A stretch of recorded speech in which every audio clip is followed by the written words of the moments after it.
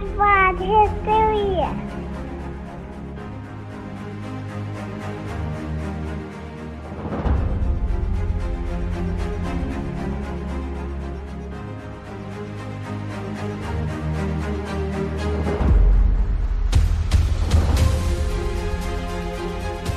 Welcome to this episode of Dad Bod History.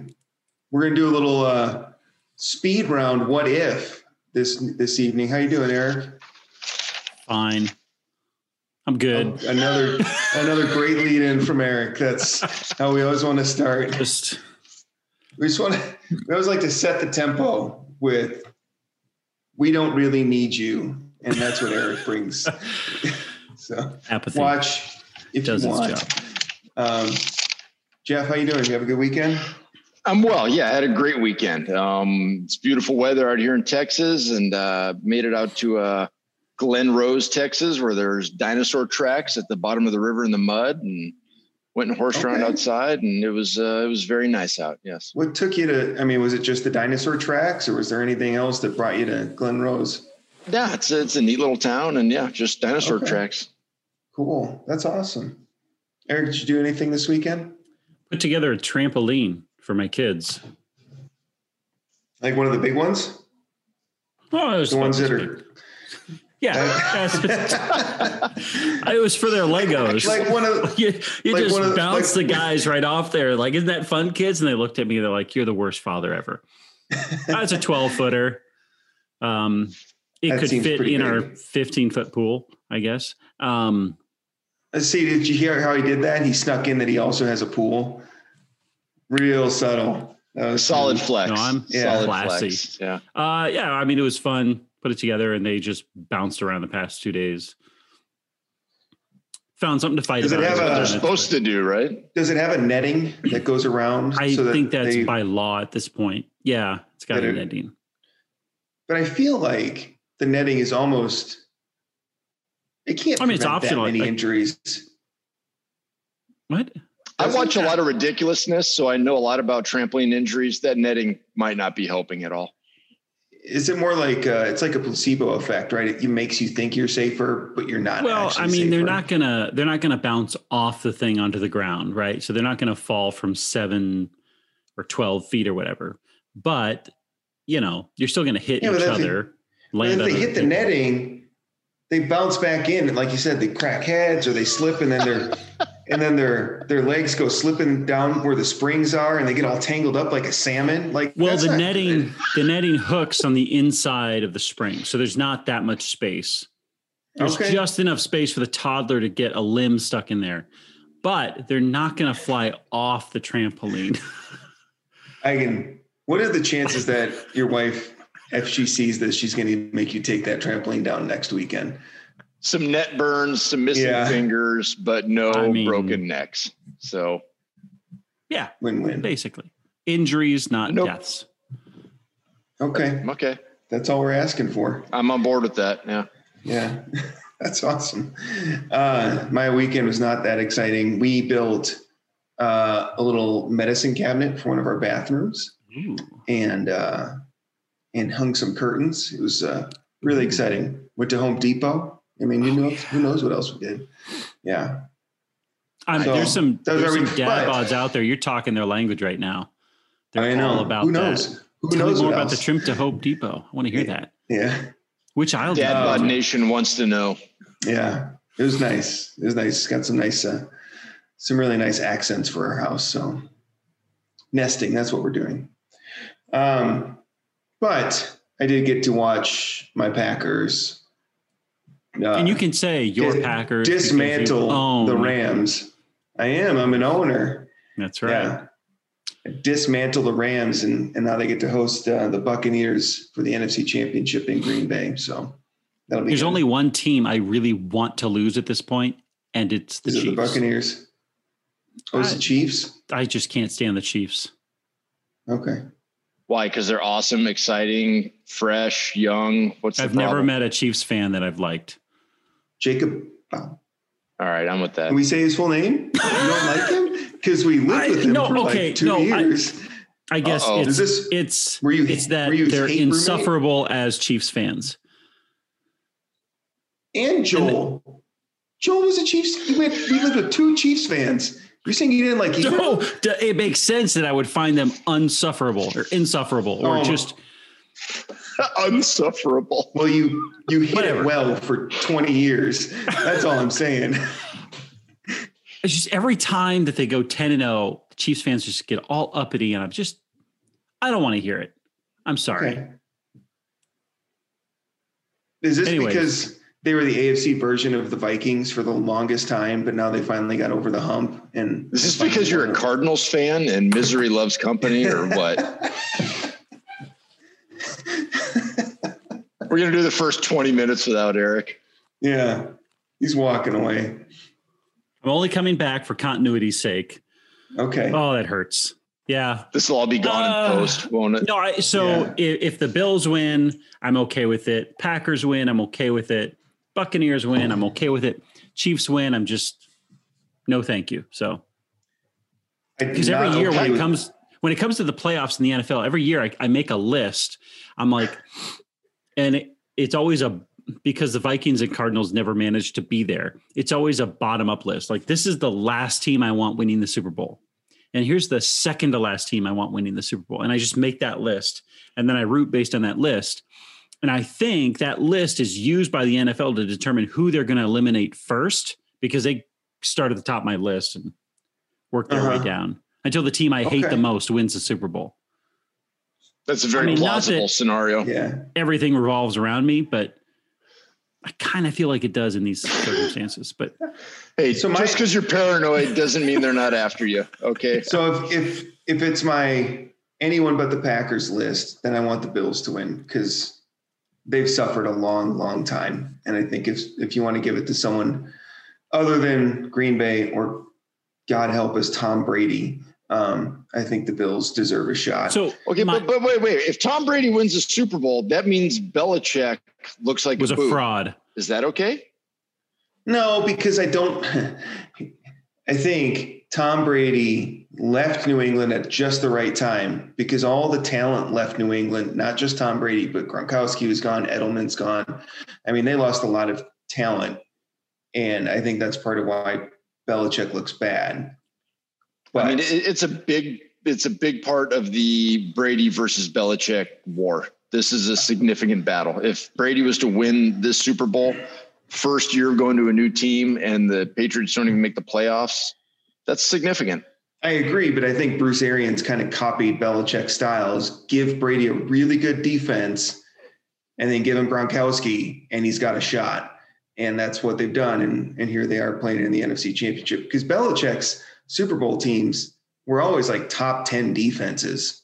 And then Brady had just enough weapons to work with to win those Super Bowls. That's true. But you know what, as a Denver Broncos fan, I'm contractually obligated to hate the Chiefs, but Pat Mahomes played high school football about a half hour from where I live, and everybody loves him, me included. He's awesome. I can't help but be a Pat Mahomes fan.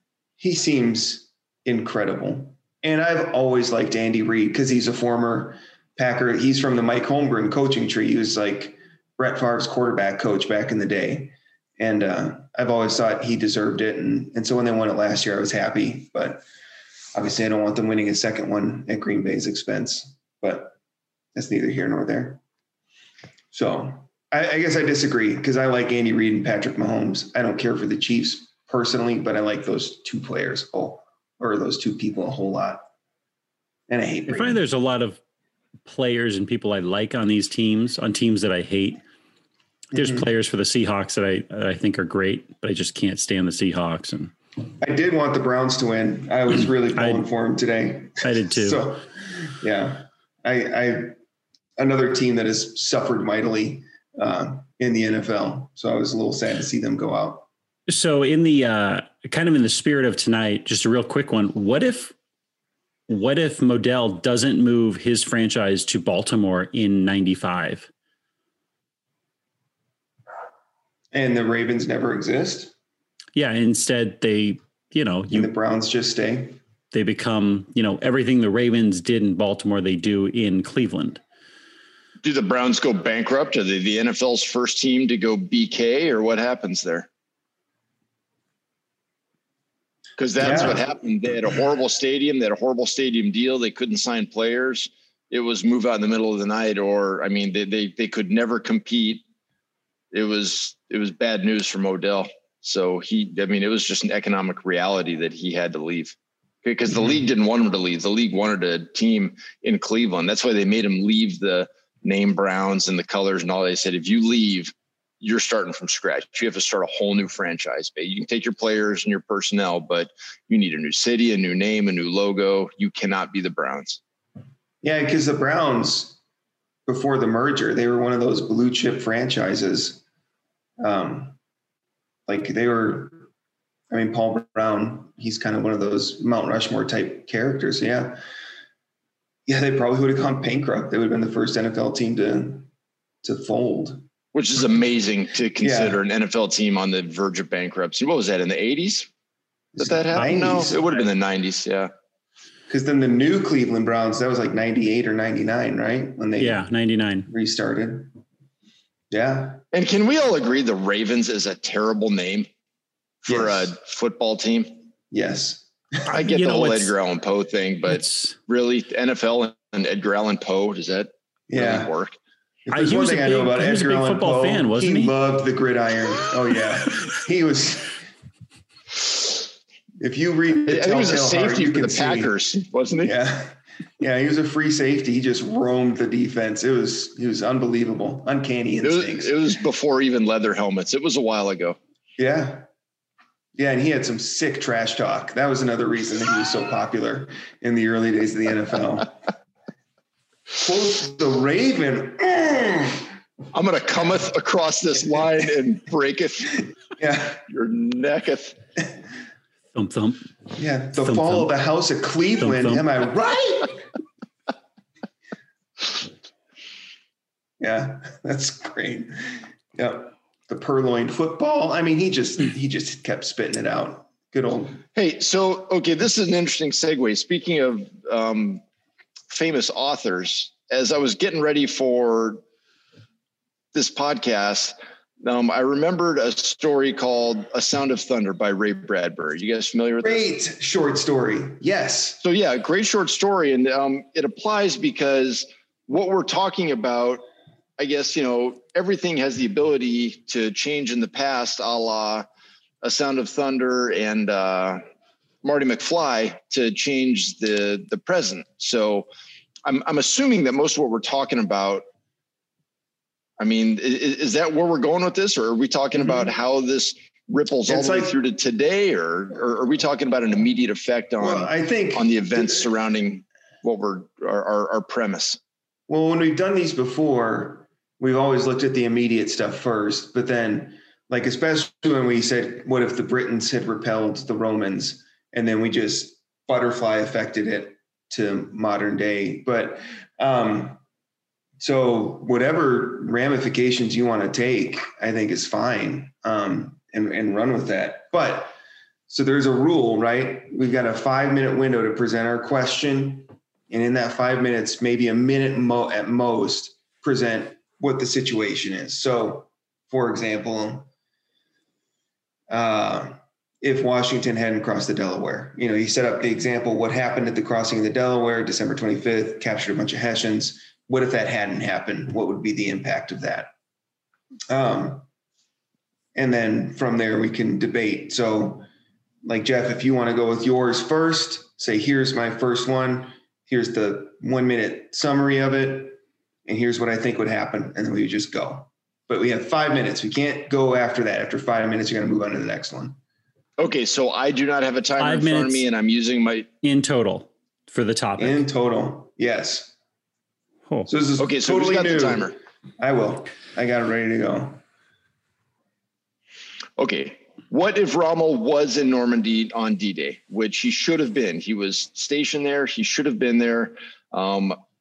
Starting 2 years before the assault on D-Day, Germany assumed that the Western Allies were going to come to the Western Front, and they assumed that that's what was going to happen. So they started building the Atlantic Wall, which is a 2,400-mile-long network of bunkers, pillboxes, and mines. Rommel, arguably Germany's greatest military and strategic mind, was not present because of his wife's birthday. So the premise here is that if Rommel is there, things go much differently, and thus the war goes differently. Okay. Well, I think the first consequence is if Rommel skips his wife's birthday, that's not going to be great. So I understand you want to win the war, but do you want to upset Mrs. Rommel? I don't know. But on a personal level, it would be a defeat. Yes. So that's my first take. Eric, what do you think? I agree. Second of all, one of the issues in the Western Front of Europe at that time is that Adolf Hitler had kind of like a veto on all of the military movements. So one of the immediate effects with Rommel being there is he has a little bit more control over what's going to happen. I believe a lot of the Panzer units, that's the armored tanks, had been pulled back away from what would be the immediate front so that they could respond quickly or respond to anywhere, right? But Rommel kind of knew, listen, if these tanks can be ready to go, we can roll over anything very quickly. So there's kind of a top-down authority in the Nazi regime, go figure, fascism, and it prevented a lot of those generals from being able to respond in real time on the ground. They were waiting for orders from high command. So by Rommel being there, it brings high command to the front. I think immediately, if Rommel's there, they're more likely to defeat them on the beaches, and D-Day might be called off after the first waves. The long-term effect. So in the interest of time, well, so some long-term possibilities. Does Eisenhower win re-election? Does he resign if the invasion doesn't work? You mean Roosevelt? Roosevelt does not resign ever. Roosevelt doesn't resign? He wouldn't. No, so. Not that guy. Okay, we have a new administration. Then we have let's say we have a three-way tie in World War II. We got the Russia, Germany, and the U.S. come out. Germany sues for peace.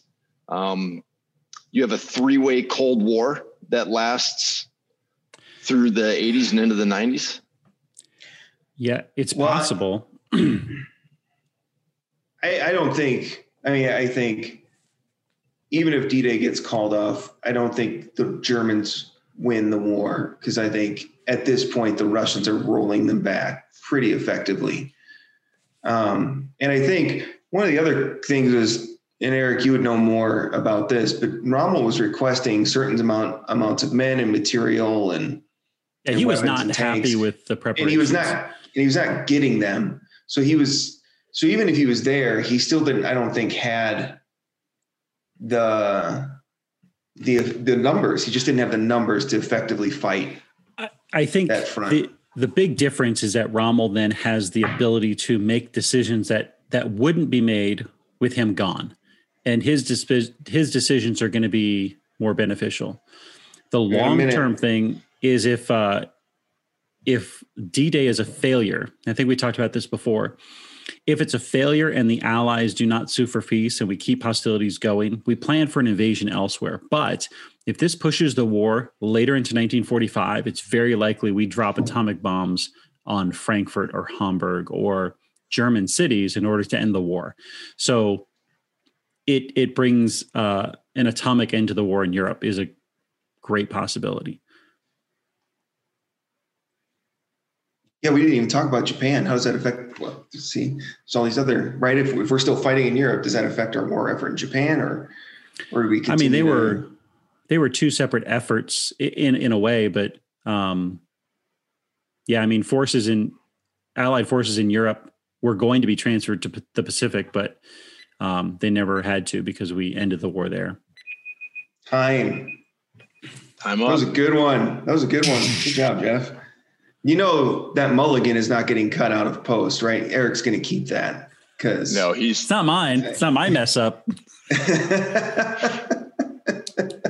is the first good question, though.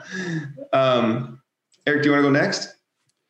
Sure. I'm going to jump into. Do you mind if I go with the one that was requested of us, or whatever, man? All right, let's do this. I posted the question of what are some great what ifs in history on Twitter, and someone responded.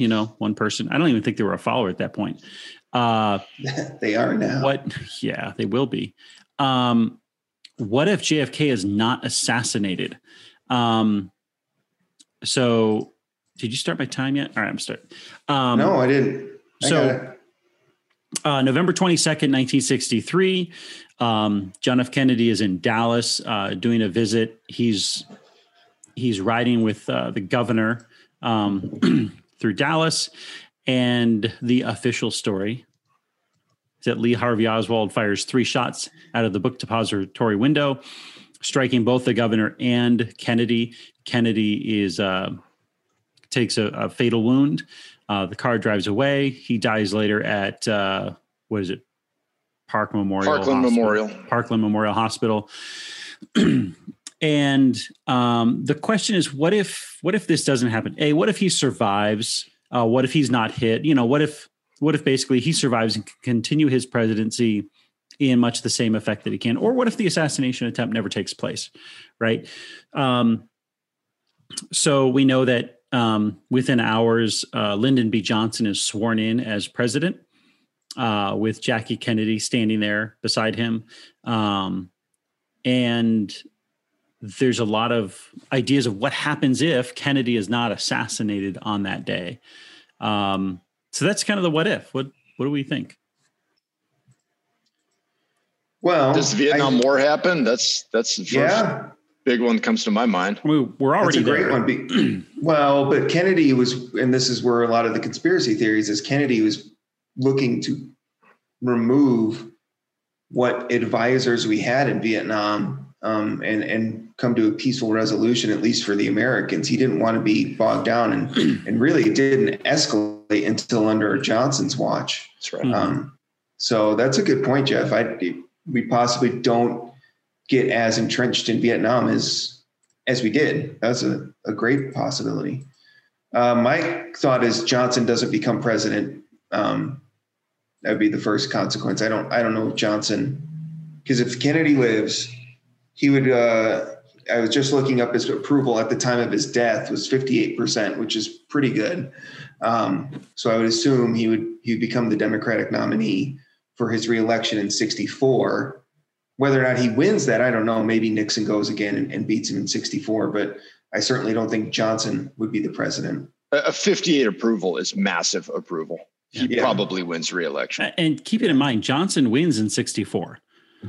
Johnson wins in 64, and there's not a landslide victory in 64 necessarily, but Democrats have a large majority in 64.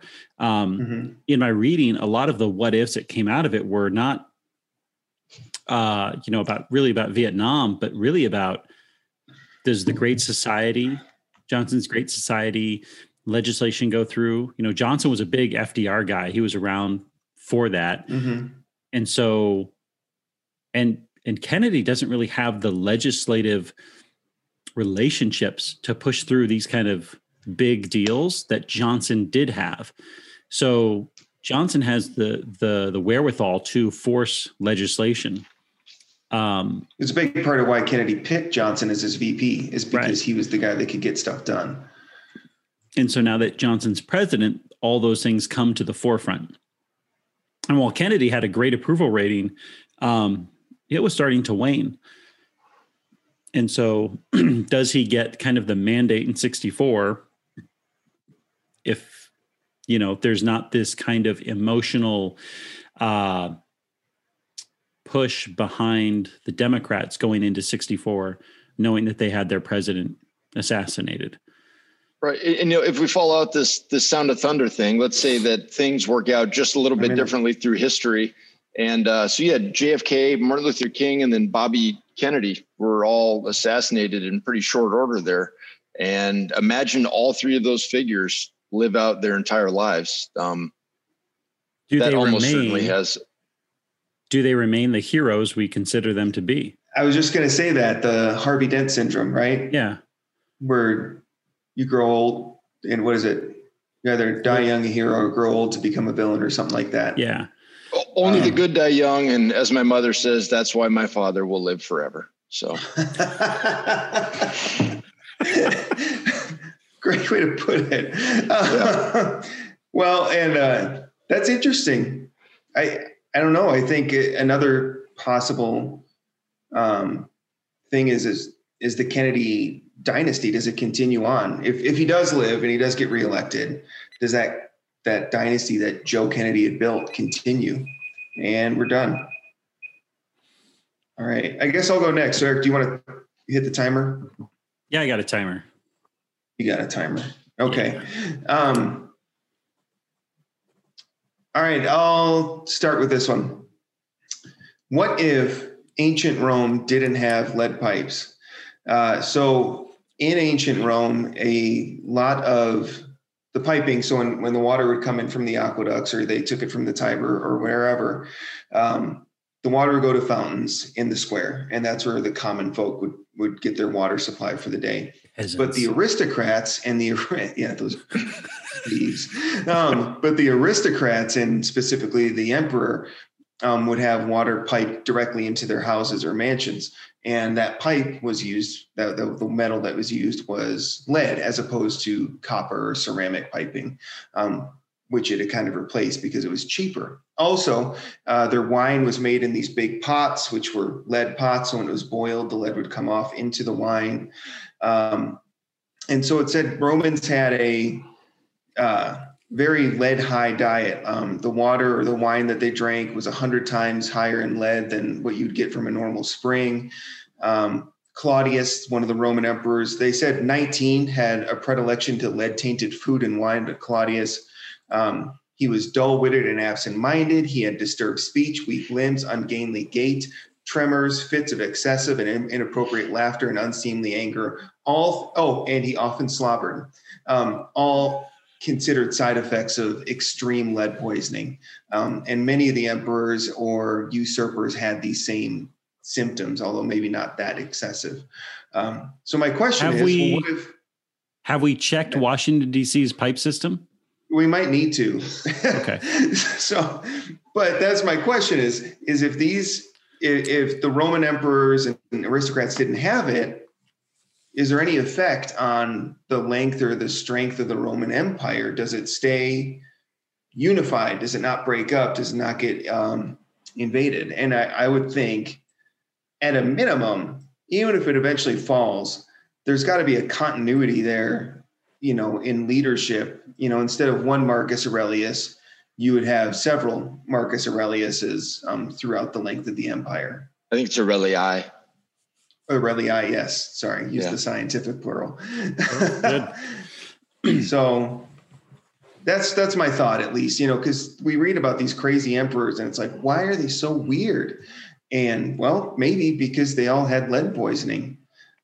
This is I don't know. It's been something that's been brought up before. Yeah, and they used it all over. They lined their baths with it. I heard this one other time on a television program, and their contention was that the Romans knew that there were problems with lead, but it was so effective at what they wanted to use it for that they continued anyhow.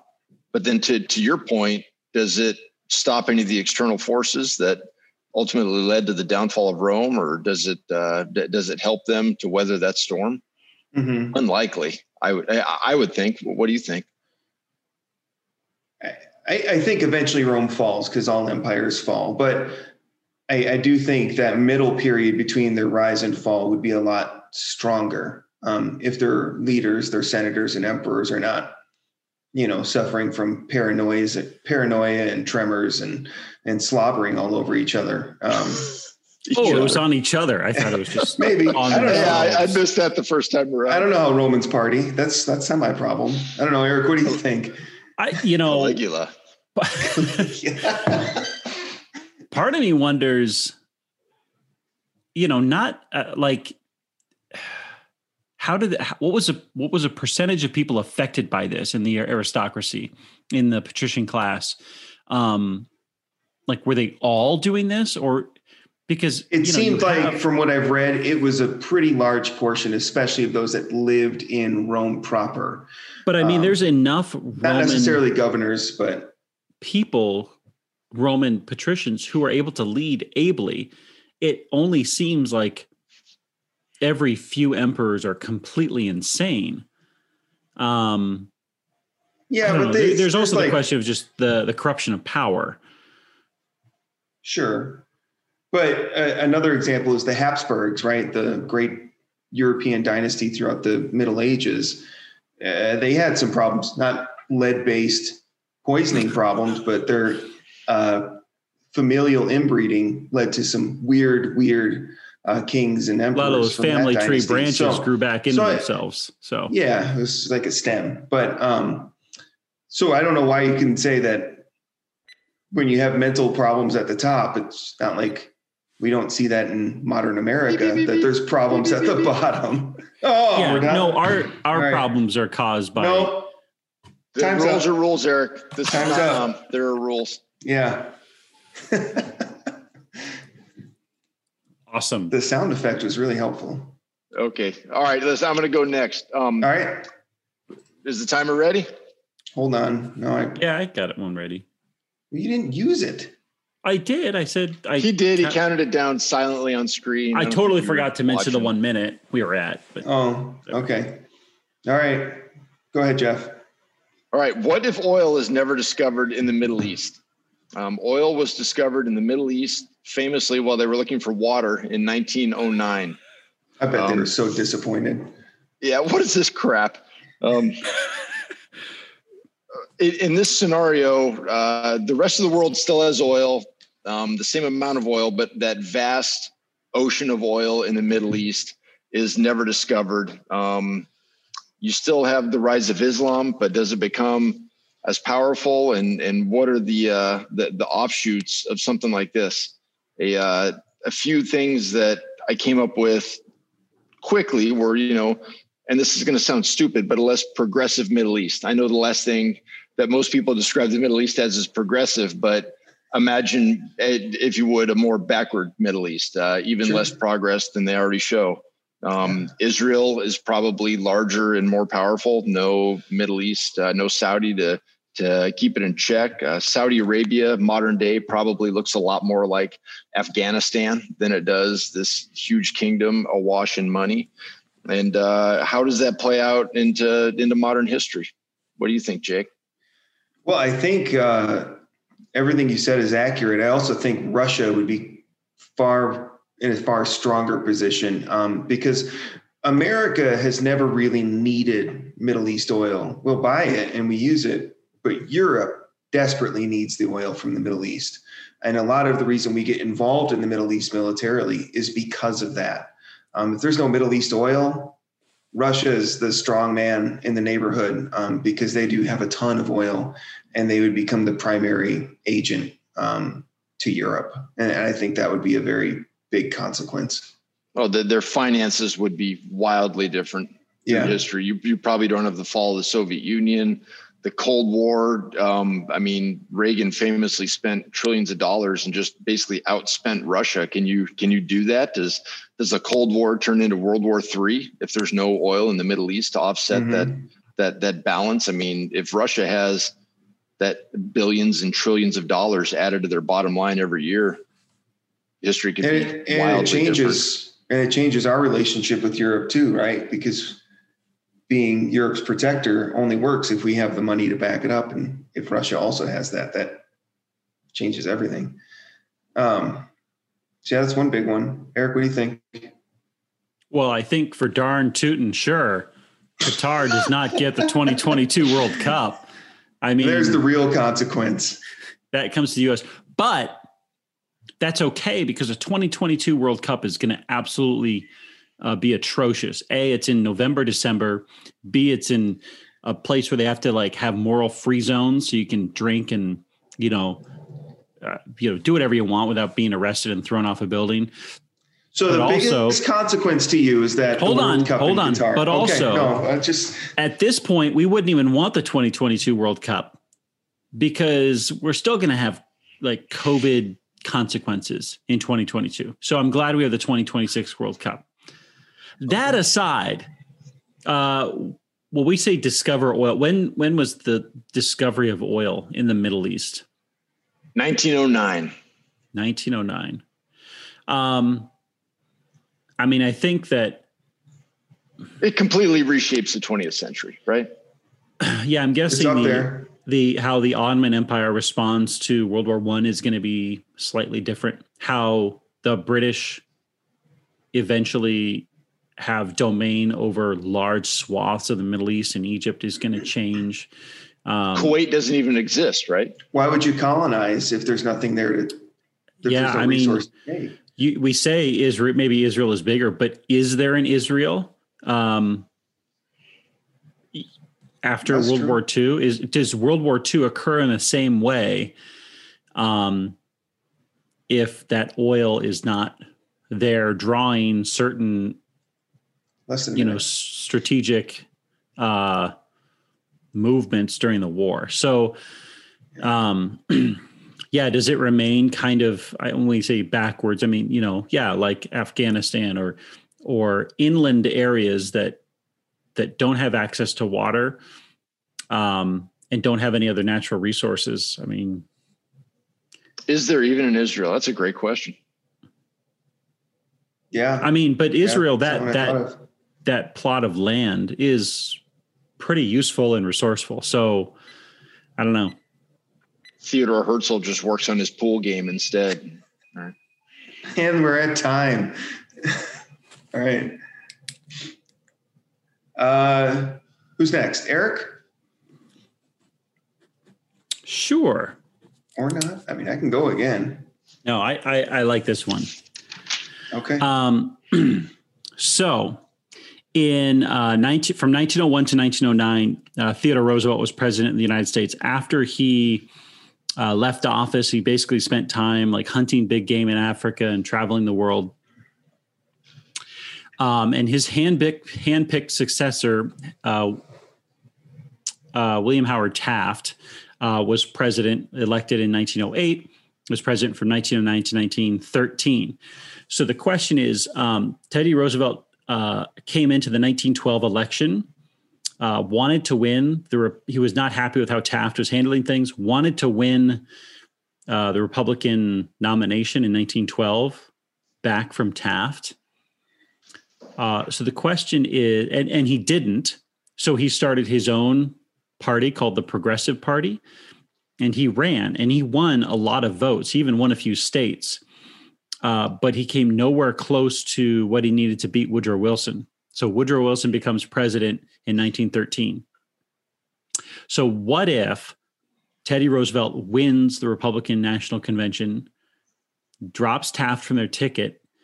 If Teddy Roosevelt has all the Republicans and all of his progressive party votes, he landslides over Wilson, and he's president at the beginning of World War I. Then we're in World War I on day 2. Yeah, that's right. War is declared day 2. Teddy Roosevelt's leading a ship across the sea. Where's my big stick? Yeah, Wilson ran in 1916 on the "He Kept Us Out of War" platform, but if Teddy's there, how do we approach World War I differently with Teddy? Because Teddy was like, he really criticized Wilson. He tried to Wilson. sign up, and he was in his 50s, and they're like, "Dude, you cannot fight now." Like he wanted to go, and they're like, "No. We need soldiers. We don't need them that bad." Like, I think we get involved real quick. So I read an essay probably on the side this. of the Entente. Okay, I read an essay on this by Professor John Lukács, and it was very interesting because it doesn't necessarily put us into the war right away, but it's earlier, and Teddy starts preparing our army right away. He's like, we're going to build an army before we get into the war. We're not going to wait until we declare war, so that if we declare war, we're going. It's kind of an interesting supposition where he demands, hey, you're all going to lay down your arms. You're making peace because we're on our way. So once we get there, know that we're either going to do this or we're coming in with 4 million soldiers and we're going to end this thing for you. It was an interesting essay, but again, how does that affect World War I? And then, which is a wildly arrogant American way to look at it. Like, well, we'll fix it. Like it was at this time, but at that time, we didn't have really a standing army. I know you said that why he would build one, but yeah, at this time, the two largest armies in the world were France and Germany, and they were just destroying each other. So yeah, so it's interesting because this would have been Teddy's third term, right? He took time off. He would have come back for a third term. The first president that I know of who considered a third term was Ulysses S. Grant. Again, after time away, came back and considered a run at a third term. And of course, Roosevelt's nephew, Franklin Delano Roosevelt, had 4 terms. So, or was elected to at least 4 terms. So I find that kind of interesting that. You got 1 minute. Yeah. Yeah. You got anything, Jeff? What does our National Park Service look like? Teddy was a big advocate of national parks, and he was. And that across the board. Maybe it's robust. Maybe we have more than we do now. Well, I think he beefs it up even more. Well, and here's something else. If he is the Republican or progressive president, now you have a third. Let's say he's a progressive. Now you have a third party, legitimate party now that can win national elections. So does the Democrat Party die, or does the Republican Party die, or does one of them merge? This would have been based on him winning the Republican nomination. Oh, because it was. Well, then you have Wilson, Taft, Roosevelt, and Debs who were legitimately running in 1912 to begin with. Well, then you could have a Teddy to Coolidge dynasty, which you would love. You got to deal with Harding first. Okay. And time. Is it my second turn, I think? Yeah. All right. Somebody with a timer, I'm sure, is ready. I got it. All right. Let me get my notes. Okay. So my question is, what if Nick Saban got Drew Brees in 2006 when Nick Saban was the coach of the Miami Dolphins? At the time, Drew Brees was 27. He was with the Chargers, but his contract is up. They were moving on to Phillip Rivers and letting him go. He just had shoulder surgery, and he went to visit New Orleans and he went to visit Miami. The Miami doctors told Nick Saban, yeah, it's not worth it.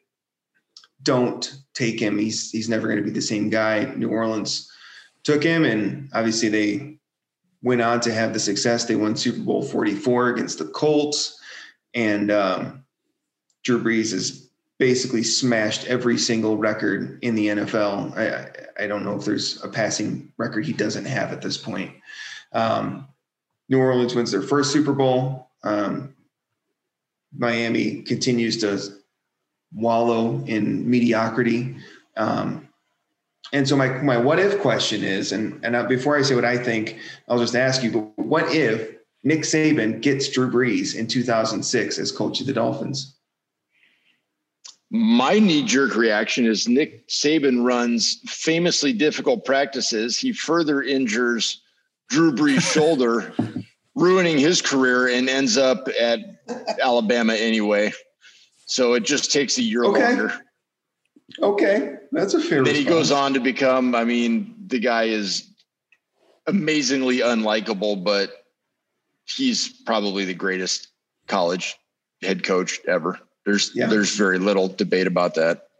Yeah. He's so good. He's made college football basically unwatchable. It's boring. Unless you're a Clemson Alabama fan or an Alabama fan. If any Arizona school, any Pac-12 school, it doesn't matter. No, a Big Ten school like Ohio State, they're far and away the best program in that conference. And how many national titles have they won in the last 10 years? One? They won one with Urban Myers. One. That's right, with Urban. So. Yeah. So I think that's a fair response. I think I'm going to take the dark alley. No, I like it. I'll let Eric. We got to keep it real. Eric, you had a thought? I mean, so I guess you took that. I don't know exactly how Nick Saban runs his practices or that he's going to hurt Drew Brees. My guess is Miami does better. But is the chemistry between Drew Brees and who's the New Orleans coach, Sean Payton? Sean Payton. Is that chemistry what's really done it for the Saints? Can that be replicated in Miami? Is it so much on Drew Brees as he is now? Is that going to come out in Miami? I don't know. But my guess is Alabama becomes a bottom feeder of the SEC. Wow. Okay. Maybe not my guess. I don't know about that. My hope in that alternate universe is that Alabama it becomes, the tide never comes. I get it. And Vanderbilt goes under rain for a decade. Arkansas is the king. So real quick, my thoughts are different than both of yours. I think Saban staying in Miami becomes a foil to New England's dominance of that division. A big reason New England has been so successful is because they've had terrible teams in their division, Miami, Buffalo, and the Jets. So if you have a legit Miami team with Nick Saban and Drew Brees, not that they're going to become a dynasty, but they're probably going to be in the playoffs a few times. And that means New England isn't. So that hampers Bill Belichick and Tom Brady's. And can I just jump in there? If they can foil New England a couple times, does that mean Belichick and Brady break up earlier? Be nice. Maybe Belichick keeps Garoppolo or something like that. Because Brady looks washed at this point. So I think there are some ramifications there. Obviously, college football is wildly different without Nick Saban in Alabama for the past 14 years or whatever it is. Saints don't win a Super Bowl. They continue to be the Aints of New Orleans. I could get on board with that. So possibly Peyton wins his second Super Bowl with the Colts that year. There's a lot of possibilities that could happen with Nick Saban staying in the NFL. Boom. Right. That was nice. All right. Do we have any others? Eric, do you have another one? Because I know your first one was the Kennedy one, which is from one of our viewers. Yeah. No, I didn't have another. I mean, I like Jeff's proposal earlier. What if Trump had lost the 2020 election?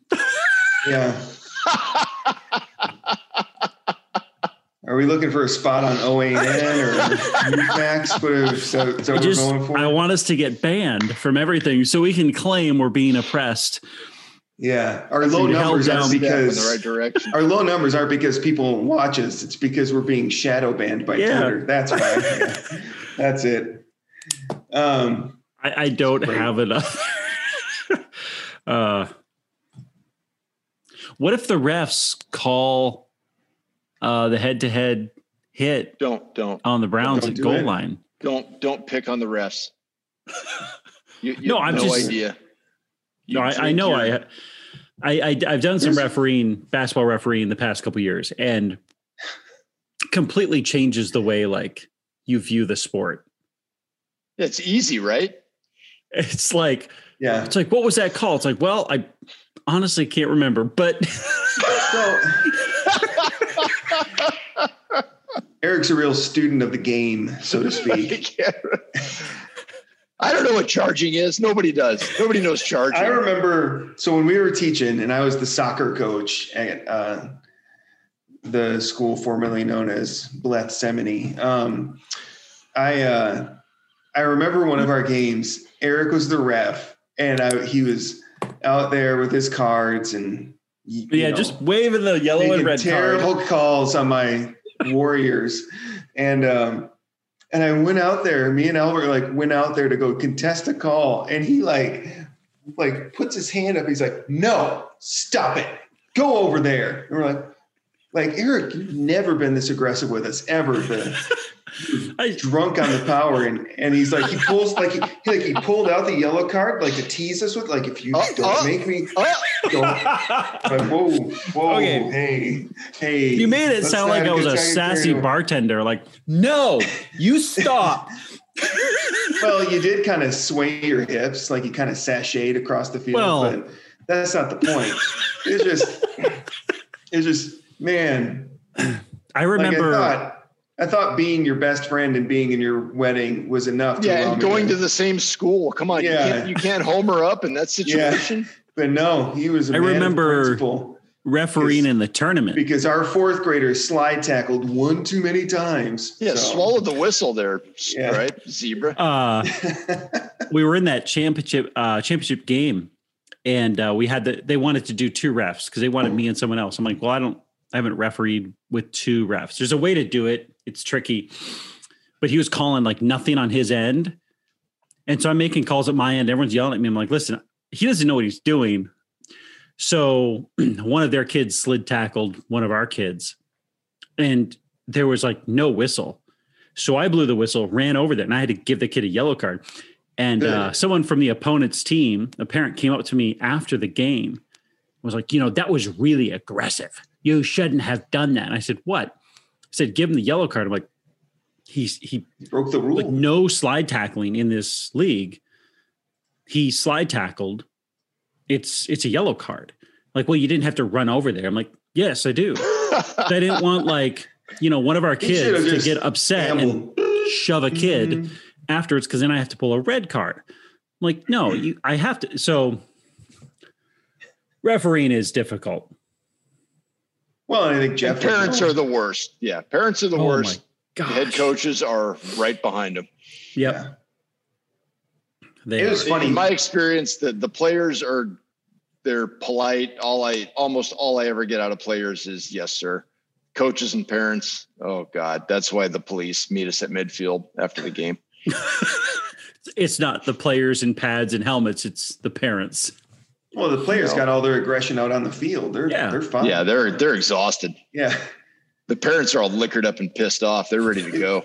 It's funny, who the last couple of years I was at, I was teaching, and Eric, you wrangled me in as the scorekeeper, the scoreboard guy.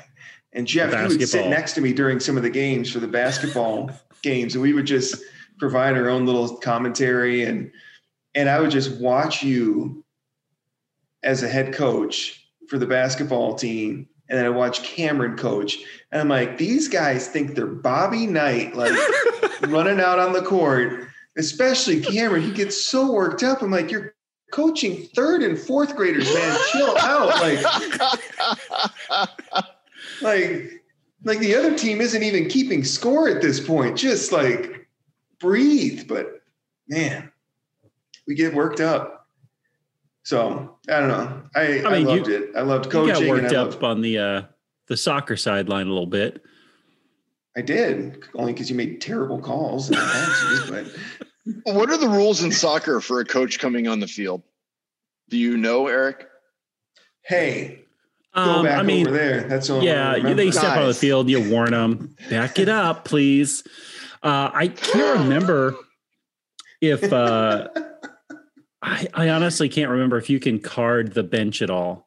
It's not one of the things I was too concerned about. I'm like, what is an illegal slide tackle? What can't you do? The rules of the game as far as people wandering onto the pitch.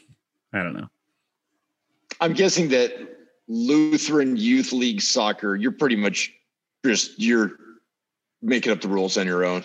What are the rules? I don't know. Just ask Eric. I'm pretty sure I was the only referee who knew the rules to Any soccer. Rules?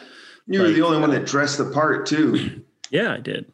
You had the full uniform, and you were set to go. Were you wearing shin guards out there, Eric?